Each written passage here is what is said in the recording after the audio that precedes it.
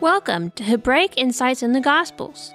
Join us every Sabbath on Zion Road Radio for a look at the life, deeds, and words of Yeshua Messiah and his followers from the Torah-centric Hebraic perspective they were originally lived and written in.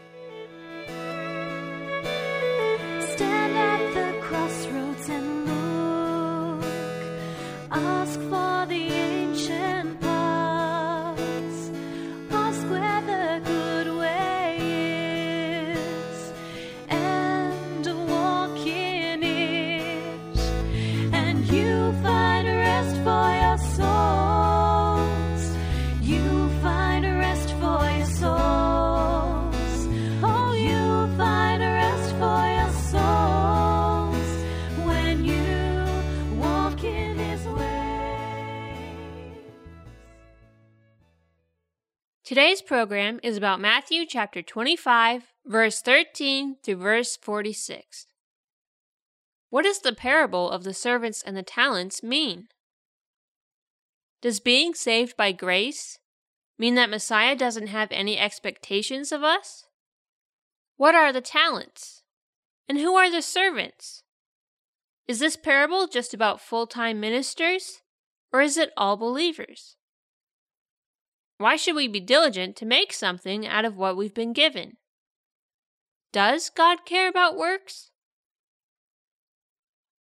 What is the reward for those who are faithful? Who are the sheep and the goats at Messiah's coming? Why are the sheep allowed to enter the kingdom while the goats are thrown in the lake of fire? And what does this judgment tell us about how Messiah feels towards his faithful servants? Stay tuned through to the end of today's program for Eliyahu ben David's insight on these questions and more in Matthew chapter 25, verse 13 through verse 46. And now, here's today's first scripture portion. Matthew chapter 25, verse 13 through verse 30. Watch, therefore, for you don't know the day nor the hour in which the Son of Man is coming. For it is like a man going into another country who called his own servants and entrusted his goods to them. To one he gave 5 talents, to another 2, to another 1, to each according to his own ability. Then he went on his journey. Immediately he who received the 5 talents went and traded with them, and made another 5 talents. In the same way, he also who got the 2 gained another 2. But he who received the 1 went away and dug in the earth, and hid his master's money. Now after a long time, the master of those servants came, and reconciled accounts with them. He who received the 5 talents came and brought another 5 talents, saying, Lord, you delivered to me 5 talents. Behold, I have gained another 5 talents besides them. His master said to him, Well done, good and faithful servant. You have been faithful over a few things. I will set you over many things. Enter into the joy of your master. He also who got the 2 talents came and said, Lord, you delivered to me 2 talents. Behold, I have gained another 2 talents besides them. His master said to him, Well done, good and faithful servant. You have been faithful over a few things. I will set you over many things. Enter into the joy of your master. He also, who had received the 1 talent, came and said, Lord, I knew that you are a hard man, reaping where you did not sow, and gathering where you did not scatter. I was afraid, and went away and hid your talent in the earth. Behold, you have what is yours. But his master answered him, You wicked and slothful servant! You knew that I reap where I didn't sow, and gather where I didn't scatter. You ought, therefore, to have deposited my money with the bankers, and at my coming I should have received back my own with interest. Take away, therefore, the talent from him, and give it to him who has the 10 talents. For to everyone who has will be given, and he will have abundance. But from him who doesn't have, even that which he has will be taken away. Throw out the unprofitable servant into the outer darkness, where there will be weeping and gnashing of teeth." And now, here's Eliyahu ben David with insight on those verses. Stand at the crossroads and look. Hello, friends. We recognize the things this verse has to say. 2 Timothy 2:15, and it says, "Study to present yourself approved of Elohim, a workman unashamed, rightly expounding the word of truth." We need to present ourselves and look to be approved. We need to be unashamed as workmen of Messiah. We recognize we are, all of us who are his fellow workers with him. And so it's something we have to work at, actually becoming better fellow workers with him, to produce something for his kingdom. Well, the reason I'm mentioning all of that is because we're at a point now in the scriptures, in the book of Matthew, where Messiah himself is talking about these themes. Here in Matthew chapter 25, verse 13 through 30, he's talking about the parable of the talents. This parable is putting upon us this responsibility to manage the kingdom resources that he puts into our hands. I've chosen also as a theme verse 1 Corinthians 4:2. I chose this verse because it kind of epitomizes what the entire parable is about. So even though it's not from Matthew, it gives that point that the parable is about, and that is, it is required of stewards that they be found faithful. So we're going to look more into that same theme of manage your kingdom resources. We have this verse, 1 Corinthians 4:2, and it says it is required of stewards that they be found faithful. And we have the Greek words here. A steward means to manage or a manager. And to be faithful in this context is not to have faith, but to be someone that others can put faith in. In other words, a trustworthy person, a reliable person. And surely Messiah should be able to rely on us. Now, before we get into this subject any deeper, I think we need to really address some false ideas out there. You know, we have the grace message, right? That we're saved by grace apart from works. And yet what we're talking about here is works, isn't it? So how do we balance these two things out? How do they possibly go together? It's really simple, and that is this. That when we were saved, we didn't do anything to deserve being saved. We put our faith in Yeshua Messiah, who did it all for us, who gave his life for us. So it was totally a matter of grace, being saved. But this parable, it's about people who already are saved, right? They're already servants of Messiah. And you see, when we become servants of Messiah, now he has a right to have expectations of us. And, you know, this is the part that's left out of the grace message. And this is why a lot of folks, unfortunately, who claim to be believers really are not doing very much with their life for the kingdom because they've got this messed up. But they ought to come and read this parable, because you can't read this parable and not understand Messiah had expectations. When he went away, he expected to come back, and he expected that his servants would produce something with what he gave each of us. And so the word It's not written here, but is implied here is the word duty. We don't hear that word much anymore. People don't really like the word duty very much. But if we're his servants, do we not have a duty to produce something with what he's given us? So it is required of every disciple to faithfully manage their kingdom resources. It is our duty. And our kingdom resources are not just things having to do with bringing the word to other people. That's just part of it. Our kingdom resources really are everything we have and are. Everything that Messiah has entrusted to us. And we need to use everything we've got to produce something for the kingdom. All of our kingdom resources. So with that thought in mind, I had a few points I wanted to bring up.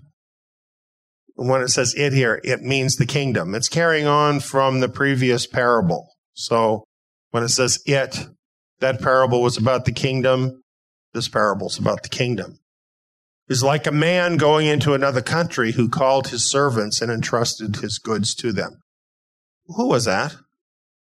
It's Messiah, right? Explaining what was going to happen, that he was going to be killed and resurrected, was going to ascend to the right hand of the Father, going away as if to a far country, and having entrusted the goods of the kingdom to his servants, to all of us. So his goods are the kingdom resources that he's put into our hands. Now, I think this is a profound thing. I remember when I first understood this. You know, you have to reach a certain level of maturity, I think, before you get this. Because a lot of us just think that our life is our own to do with what we want to do. We don't always understand that who we are and what we've been given and even our time are all kingdom resources that he's expecting us to manage for him. And, you know, when I first really grasped that, it hit me as something really serious in my life, something that I really needed to do. And that really is the expectation that we get from looking at this parable.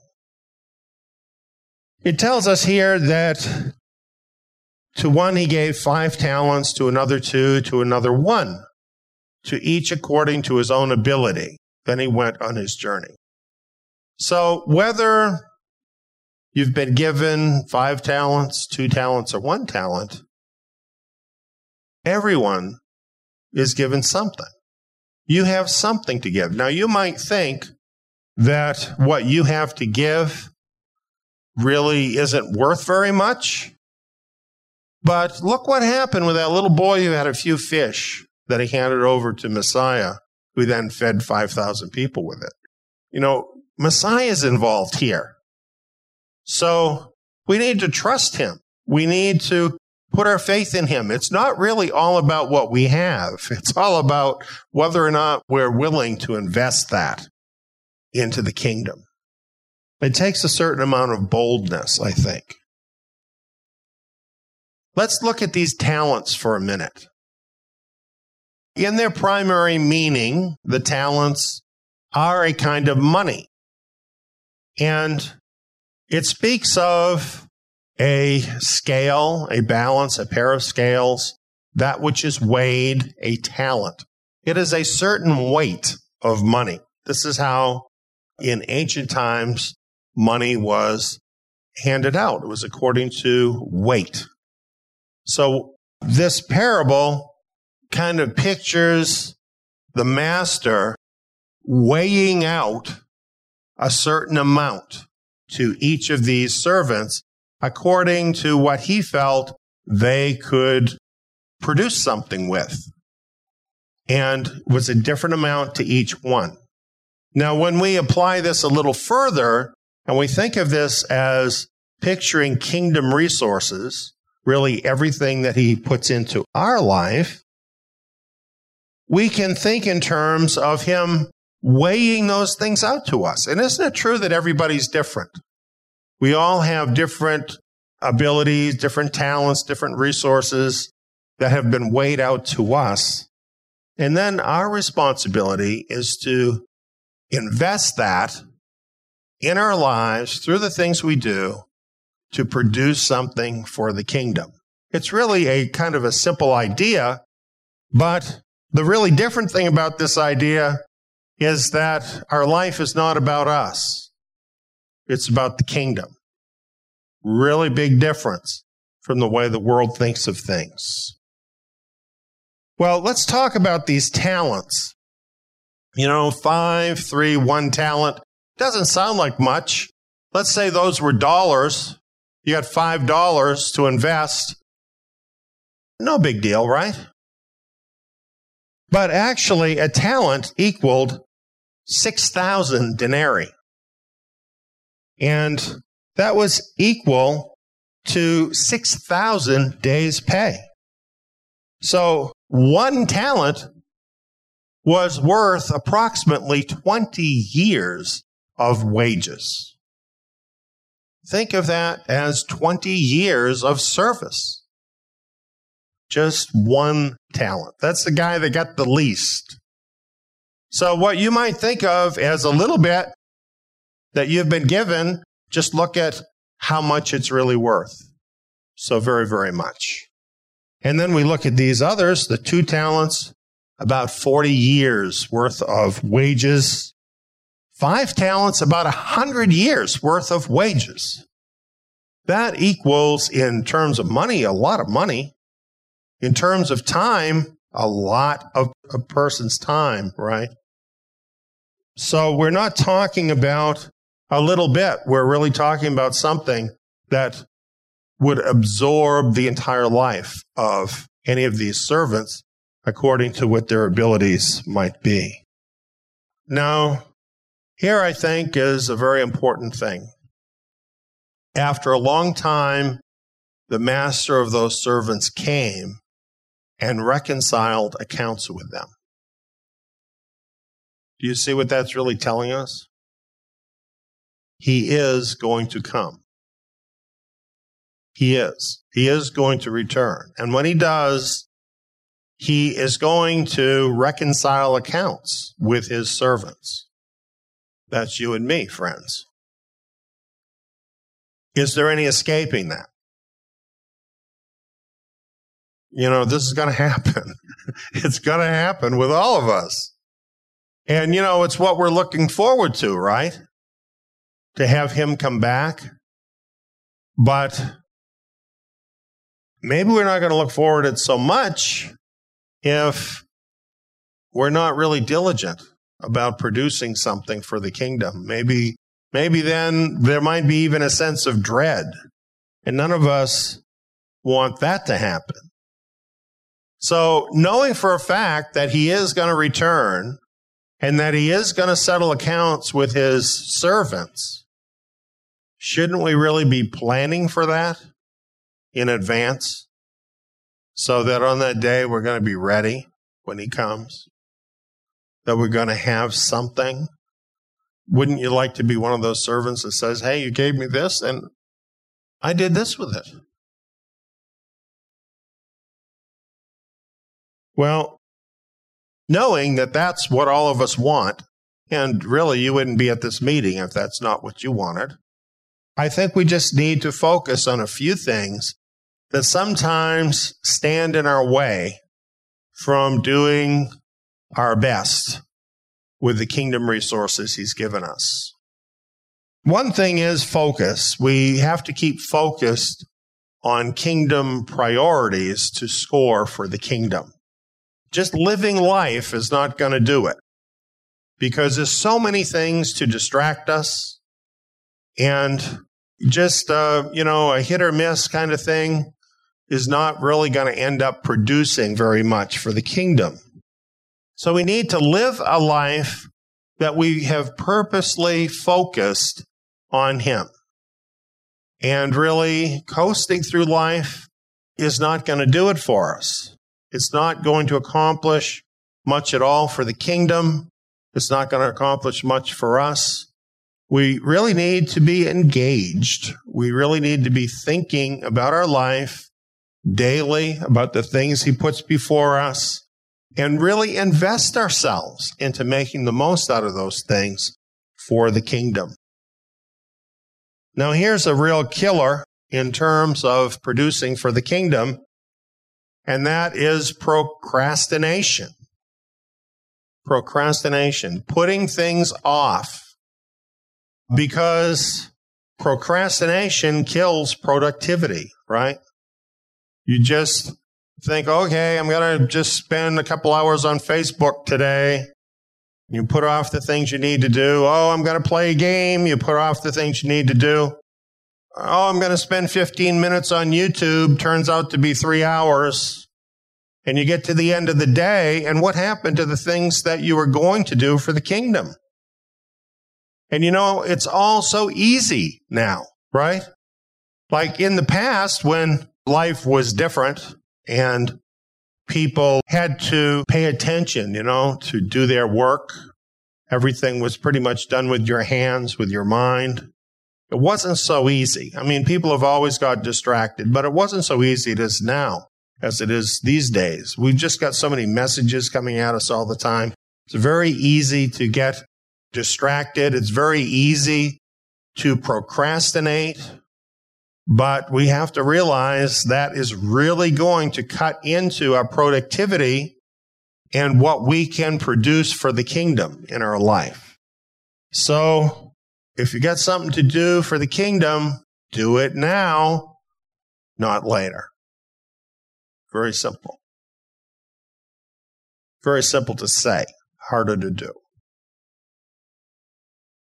Well, then we have the servant who had the one. We want to talk a little bit about him. He who received the one went away and dug in the earth and hid his master's money. You know, sometimes people are afraid to become engaged with what they have.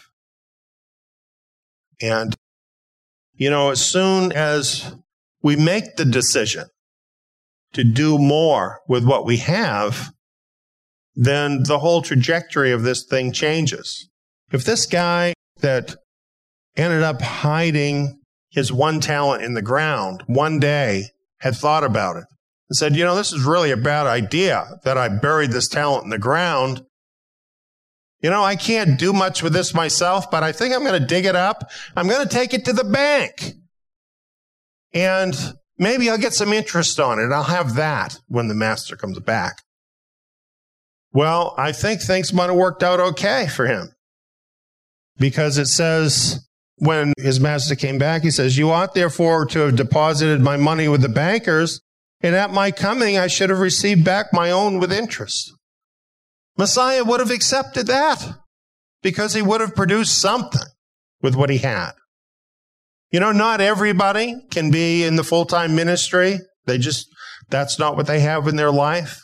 Maybe at the time that they get saved, they've already made decisions in their life that are hindering them from being able to do more, even though they'd like to. Well, why not then take what resources you have and deposit it with people who are doing those things, And for instance, our ministry certainly could use that. We have times, like if you have a little time, you can come and help us as a volunteer. That could be a big help. We always need support because we always have bills to pay and, paying for our building. We're always reaching out and doing more. So whatever you can do to help support our work at Zion is certainly helping to support the kingdom. And it's kind of like depositing your money with the bankers and getting some interest. Not that we're bankers, because we're not. But you understand the point, right? We all need to give to the point that we can do it in order to produce something for the kingdom. And if we do that, we're going to end up okay. It's going to be all right. We're going to have something that we can show on that day. Here's the rule. For to everyone who has, more will be given, and he will have abundance. But from him who doesn't have, even that which he has will be taken away. Now that sounds harsh, doesn't it? And yet, this is a principle of the kingdom. I call it use it or lose it. That's really how it works. And even if you're entrusted with just a little bit, if you faithfully use that for the kingdom, then you'll receive more. Sometimes people who were given just a little bit ended up with a lot. Think of young David out there in the field watching the sheep. And he was the least in his household, the scripture says. And the reason he was out there doing it is because nobody else wanted to do it. He's the one that ended up being the king of Israel. Faithfully manage whatever, even a little bit that Messiah puts in your hand, and you could be awesomely surprised at where that could lead in your life. Just a reminder, here are the words we long to hear. Well done, good and faithful servant. You have been faithful over a few things. I will set you over many things. Enter into the joy of your master. When our master returns, he's coming to set up his kingdom on the earth. He needs faithful servants that he can appoint over very, very important service as kings and priests in the earth. It's now, during this life, that we prove through the things that we do that he can look to us, that he can count on us to be a part of that. And realizing that he's going to come, realizing that he's going to say these words to those who are faithful. Let's all strive to be among those faithful people who do something with the kingdom resources that he gives us. And then my last thought, it's really quite huge. The rewards for faithfulness and for faithfully managing your kingdom resources are greater than you can possibly imagine. And the reason is because our Messiah is so incredibly generous. It will be well worth it for all of us. Well, that's what I had to share tonight. Manage your kingdom resources. That's what we're all called to do.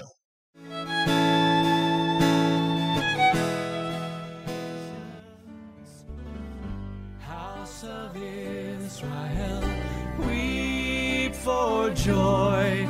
I brought you out of the nations.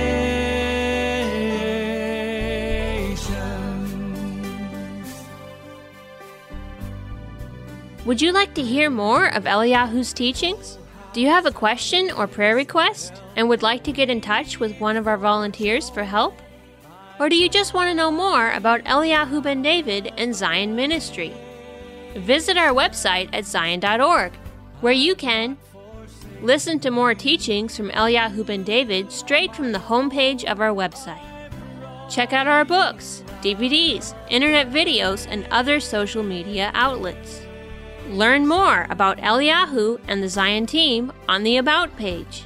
See what our ministry's mission is on the Remnant Vision page. Send a question or prayer request from our Contact Us page. Or click Join Us in the menu bar to learn about our community site, Zion Tabernacle. To find out more about Zion Ministry, go to zion.org. That's zion.org, spelled TSIYON.org.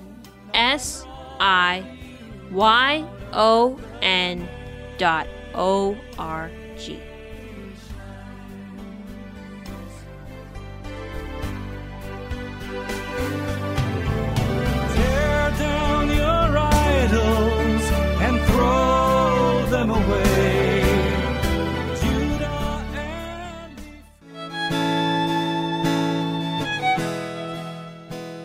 Here's the next scripture portion from Matthew chapter 25.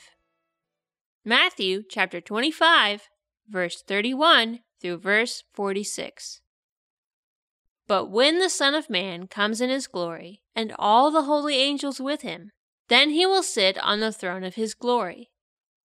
Before him all the nations will be gathered, and he will separate them one from another, as a shepherd separates the sheep from the goats. He will set the sheep on his right hand, but the goats on the left. Then the king will tell those on his right hand, "Come, blessed of my Father, inherit the kingdom prepared for you from the foundation of the world. For I was hungry, and you gave me food to eat. I was thirsty, and you gave me drink. I was a stranger, and you took me in. I was naked, and you clothed me. I was sick, and you visited me. I was in prison, and you came to me." Then the righteous will answer him, saying, "Lord, when did we see you hungry and feed you, or thirsty and give you a drink? When did we see you as a stranger and take you in, or naked and clothe you? When did we see you sick or in prison and come to you?" The king will answer them, "Most certainly I tell you, inasmuch as you did it to one of the least of these, my brothers, you did it to me." Then he will say also to those on the left hand, "Depart from me, you cursed, into the eternal fire which is prepared for the devil and his angels. For I was hungry, and you didn't give me food to eat. I was thirsty, and you gave me no drink. I was a stranger, and you didn't take me in, naked, and you didn't clothe me, sick and in prison, and you didn't visit me." Then they will also answer, saying, "Lord, when did we see you hungry or thirsty or a stranger or naked or sick or in prison and didn't help you?" Then he will answer them, saying, "Most certainly I tell you, inasmuch as you didn't do it to one of the least of these, you didn't do it to me." These will go away into eternal punishment, but the righteous into eternal life. And now, here's Eliyahu ben David on that portion. Greetings, friends. What is going to happen when he returns to the earth and he sits down on his glorious throne, taking up his kingdom rule for the 1,000-year reign? Sheep and goats. We're going to find out all about what that means tonight in Matthew chapter 25. When we read these verses, it seems like something different than many of us have always been taught.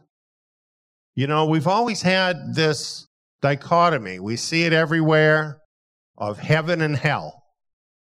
And everybody who believes in Jesus is going to heaven, and everybody else is going to hell. And then comes along this verse, this passage, and it doesn't sound like that same dichotomy, does it? And that's very challenging. What is this really all about here? Well, I just want to add a few things to the beginning of this whole discussion. In the beginning part of Matthew chapter 24, because the question the disciples brought to him at that time is, what is the sign of your coming and of the end of the age? So that's what this is all about in Matthew 24 and 25. It's all about, first of all, the sign of his coming, and then the end of the age. So in Matthew 24, we have all the things about the sign. And that brings us to this climax of this moment when the sign of the Son of Man is seen in heaven. And this is like the big moment, right? When Messiah returns.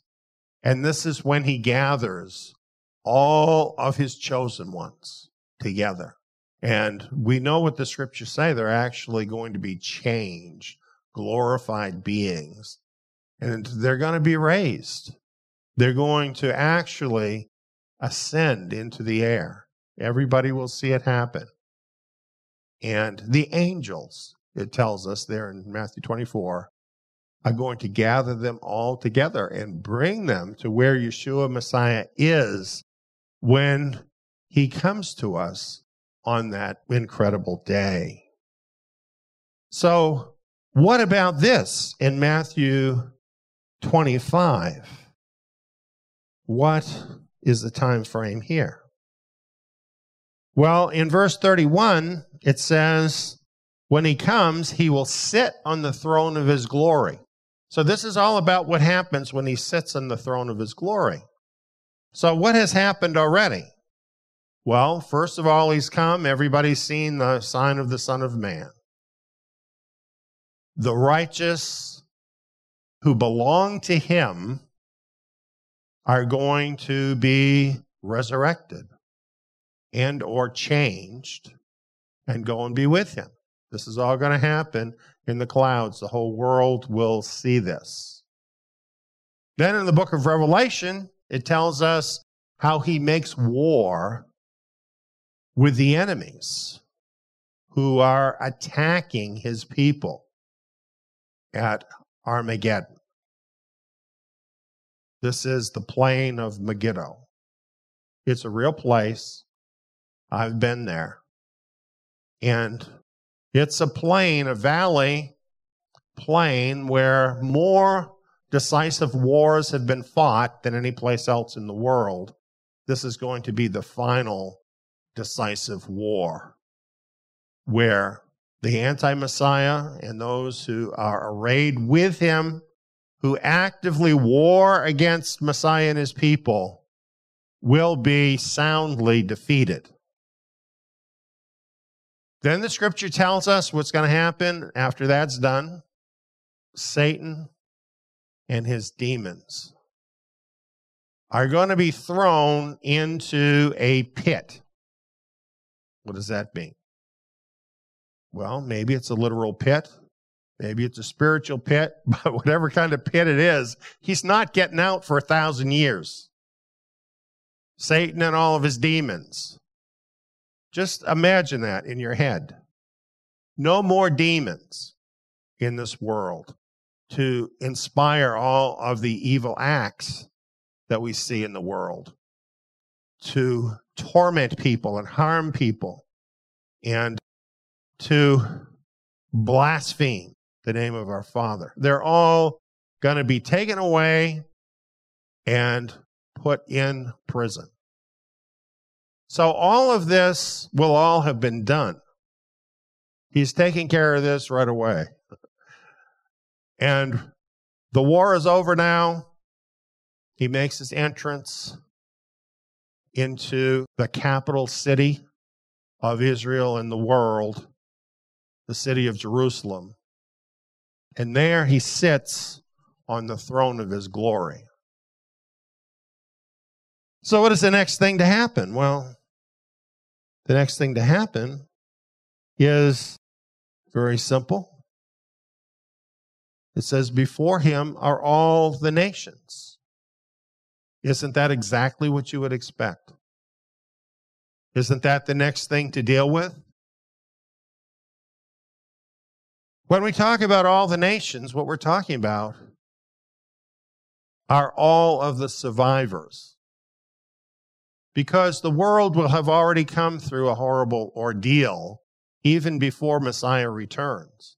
In fact, the scriptures tell us, unless those days were cut short, no flesh would be saved. Mankind will have brought the world to the point of total extinction. Realize by fighting the war of Armageddon, Messiah will actually be saving the world. Isn't that something to think about? Many people will have already lost their lives through the ordeal that the anti-Messiah is going to bring into the world. But there will be survivors. So the nations that are gathered before him are the survivors of all of that. The people that made it all the way to the end alive. And what will happen with them? He's going to finish up what he's been doing all along, what he's doing right now, separating people, separating the righteous from the wicked. All these events that are happening, all these last days events, all the events of the Great Tribulation, his purpose in allowing this to happen in the world is so that every single person will have to make a choice. They'll have to decide who they're going to be, what camp they're going to be in. And when it gets right down to the end and all the nations that gathered before him, this is where it's finally coming to its conclusion, this whole separation process. And these survivors who are left are now to be separated. Realize that the believers who belong to Messiah have already gone to be with him, right? So they're there. And you know what? According to the book of Revelation, they're sitting on his throne with him. Apparently, it's going to be a really big throne. They're sharing in his authority. They're already there. Let's hope that's you and me, right? This is very relevant to each of us because we're all going to be involved in this one way or the other. So imagine that day when we see this happen. And he's going to test and try every person. What were you doing when these things were happening?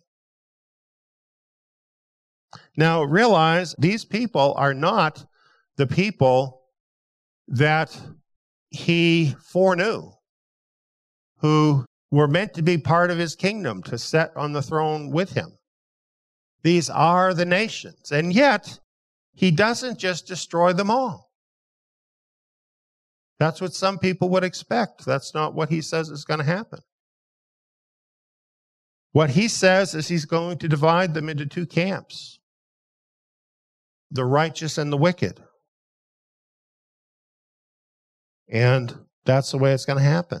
The sheep and the goats. And the sheep on his right hand, he's going to say to them, "Come, blessed of my Father, inherit the kingdom prepared for you from the foundation of the world."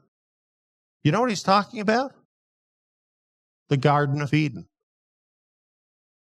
When he created the Garden of Eden, that was the kingdom for mankind. That was where he meant us to live, right? In a perfect paradise. That's where man was meant to live. Now that was going to be a reality. People were actually going to live in paradise now. I think that's an amazing thing to think about. Human beings. So we're not talking about people going off to heaven. We're not even talking about glorified beings. He's not talking about that. He's talking about restoration of the Garden of Eden globally, inheriting the earth, right? That's what would happen with the sheep. And he is going to identify who they are. And he will separate them out from all the rest of the people of the world after the close of the Great Tribulation when he sits on his throne. And how is he going to determine who is worthy to continue? You see, this is not determining who is going to be ruling with him in the kingdom. That is determined by putting faith in Messiah in this age. But for these people, right on the threshold of the kingdom, these ones who are left, the standard that he applies is the standard of what did you do to and for me? And that he takes as what did they do to and for his people. Did you ever think about how closely he identifies with you, with who you are as one of his people? You know, with each of us, it's staggering to think about it, but he goes with us through all of our struggles. Our struggles are his struggles. The things you go through as you go through this walk, the struggles that you experience, the pain that you experience inflicted on you by this world, all of those things he is experiencing too. This is not just a metaphorical thing. This is a fact. Because he lives in every one of us who are his own. So our experience is his experience. And he takes that very personally. So, some of these people who go through all of these things, instead of joining with the evil ones, they have sympathies that lie with his people. And they do what they can to help. Because, you know, that is going to be a time of terrible attack from the enemy. And it's going to make a difference having someone who will give you a drink when you need it, who will visit you in prison, who will clothe you when you're naked, who will help you when you're sick. And that will matter so much to Yeshua Messiah that every single person who does that towards one of his own, he will remember, just as surely as you would remember that person who does that good thing for you when you need it.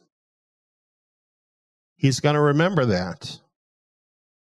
And every single one of those people who do that loving deed towards him and his people will receive their reward.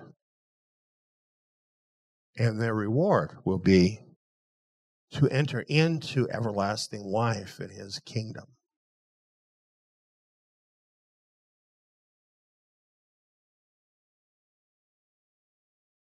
And as much as you did it to one of the least of these, my brothers, you did it to me. So, they're mortals, they continue as mortals. And you know, this explains for us so many prophecies in the scripture that talk about the nations during the millennial reign. This confuses a lot of people. Well, how can there be nations, you know, after the Battle of Armageddon and everything? Aren't all those people destroyed? No, they're not all destroyed. Messiah himself is telling us how he decides who the people will be that will people the earth during his kingdom. It's the sheep. It's these sheep. They'll be the ones that will people the earth during his kingdom. And you know, they're going to have a wonderful opportunity because these are the folks who, in many cases, don't really know very much about him or his ways. And they're going to learn. And maybe you or I will have an opportunity to teach them. And the prophets tell us what's going to happen during that time is that eyes will be opened, ears will be opened, the lame will be made to walk. There will be no more disease. Just think about that world. Mankind will be healed. The book of Revelation talks about the waters of life going out from the throne and the tree of life. And it says the leaves of the trees are for what? The healing of the nations. I think it's hard to imagine how much this world is going to change. It's really hard to get your head around something like this because throughout human history as we understand it, we've had pain, we've had death, we've had suffering, we've had misery, we've had wars, we've had the strong taking advantage of the weak, and on and on. And many people just take for granted, well, that's how it's always been. That's how it will always be. Here, Messiah is telling us that's not true. Maybe that is how it's always been, but it's not how it's always going to be. There's going to be a day, one day, when this is all going to change. The very nature of the world we live in will change when Yeshua Messiah sits down on his glorious throne. There will be no more toleration for evil and wickedness. Those days are done. Yes, people will have help to reform who want to do that. But those people who have chosen the way of wickedness, there's no place for them in the kingdom. And that might sound harsh. I know it sounds harsh to those people because they have no intention of changing their ways. And they think somehow they are entitled to live as wicked people, as predators on everybody else. Messiah has a different point of view. And he says of those people on his left, they are goats. That's what he calls them. And he says, depart from me, you cursed, into the eternal fire, which is prepared for the devil and his angels.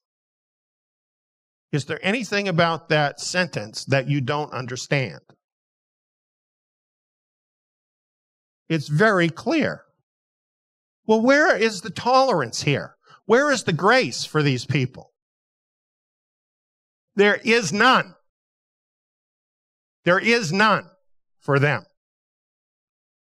They had their chance. They made their choice. It's time for righteousness in the world. There is no more tolerance for wickedness in the world. Not then. And they showed who they were by the way they treated him and by the way they treated his people. And they will not be able to deny it. And he will say, inasmuch as you didn't do it to one of the least of these, you didn't do it to me. They did not have love in their hearts towards righteousness or towards righteous people. They're not kingdom material. It says, these will go away into eternal punishment, but the righteous into eternal life. Now, some people get confused about this because they think, well, wait a minute here. I thought the judgment of the nations happens at the end of the 1,000 years, and this is just at the beginning. So, how is this happening like this? One answer could be in the meaning of this word punishment. As you can see here from the Greek, it means penal infliction. In other words, a sentence is given, a legal sentence is given, and then that sentence is carried out. The verdict is carried out. That's what the punishment is, penal infliction. But this is actually from a word that also means reserved for infliction. In other words, the sentence has been given, and then these people are awaiting that sentence to be carried out. So it's possible that what this is really saying with these people, these goats, is that they will await the carrying out of that sentence until the great white throne judgment happens. That might be very much what it's saying. And so therefore, there would be no kind of a time conflict here. But you can see why this has to happen at the beginning of the kingdom. Because if at the beginning of Messiah's rule, he did not separate the righteous from the wicked, and he just let things go on like they are, well, how would his kingdom be any different than the world we've got? True, Satan and his demons would be out of the way, but you know what I've seen is mankind can be pretty wicked without any help. So he's going to deal with that right at the very beginning when we first enter into the kingdom. And the kingdom is for people who want to be righteous people. Now, I think a lot of these folks who are going to end up being sheep going into the kingdom, they're not perfect people. They're going to have lots of flaws in their life, right? Because they have not been walking as believers. But apparently, as sheep, they have the kind of heart where they can learn, where they can be molded and they can appreciate what is good. And they showed that by being good towards good people. And so the kingdom is going to change people. It's going to be a time of reform for the world of mankind. People are finally going to learn in this world how to live together in peace, how to love one another, and how they should live before their Creator. And where are they going to learn that? From the Torah. From the Torah. It's all in Scripture right now. They could all do it right now. The prophecy is that the Torah will go forth from Zion, right? His righteous standards are available to every person. And in the kingdom, that's how we're going to live. So why not do it now?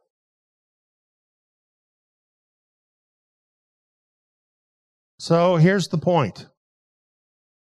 There will be righteousness in this world. Things are going to change. The thing that makes that possible is a righteous, benevolent king who will enforce righteousness in the world. You know, something I've noted, and I don't know about you, but it kind of bugs me. It seems like everything in this world is such that good people are penalized for what the bad people are doing. Did you ever notice that? Something as simple as taking a flight in an airplane somewhere. You're a perfectly good person, you're not going to hurt anybody, but you have to wait in line for an hour and have all your stuff confiscated from you because there might be one bad person in the bunch. Why should that be the case?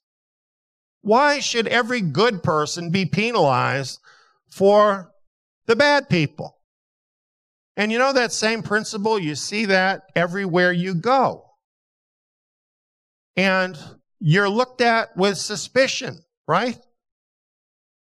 Because there are bad people in the world. Shouldn't that come to an end at some point? What Yeshua Messiah is telling us right here is it will come to an end. He's going to bring it to an end. And what Matthew 24 tells us is that's going to happen very soon.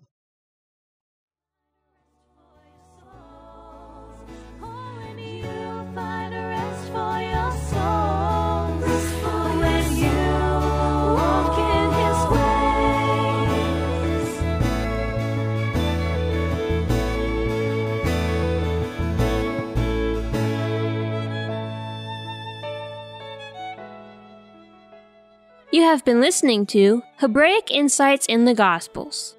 Further teachings and study materials on various related topics and others can be found at our membership site, Zion Tabernacle. Sign up is free. Just go to zion.net. That's TSIYON.net. Or click the membership link on the Zion Road website. New programs on the Gospels will be airing every Sabbath on Zion Road Radio. Join us next Shabbat to learn more in the book of Matthew. Shabbat Shalom!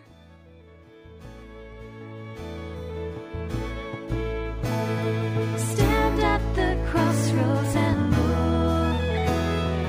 Ask for the ancient paths.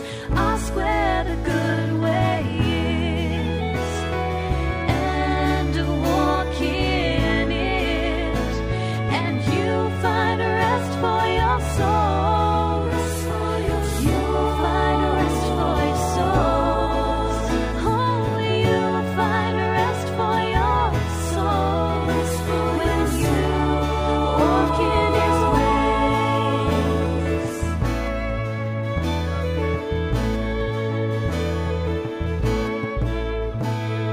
ways. Stand at the crossroads and look. Ask for the ancient path.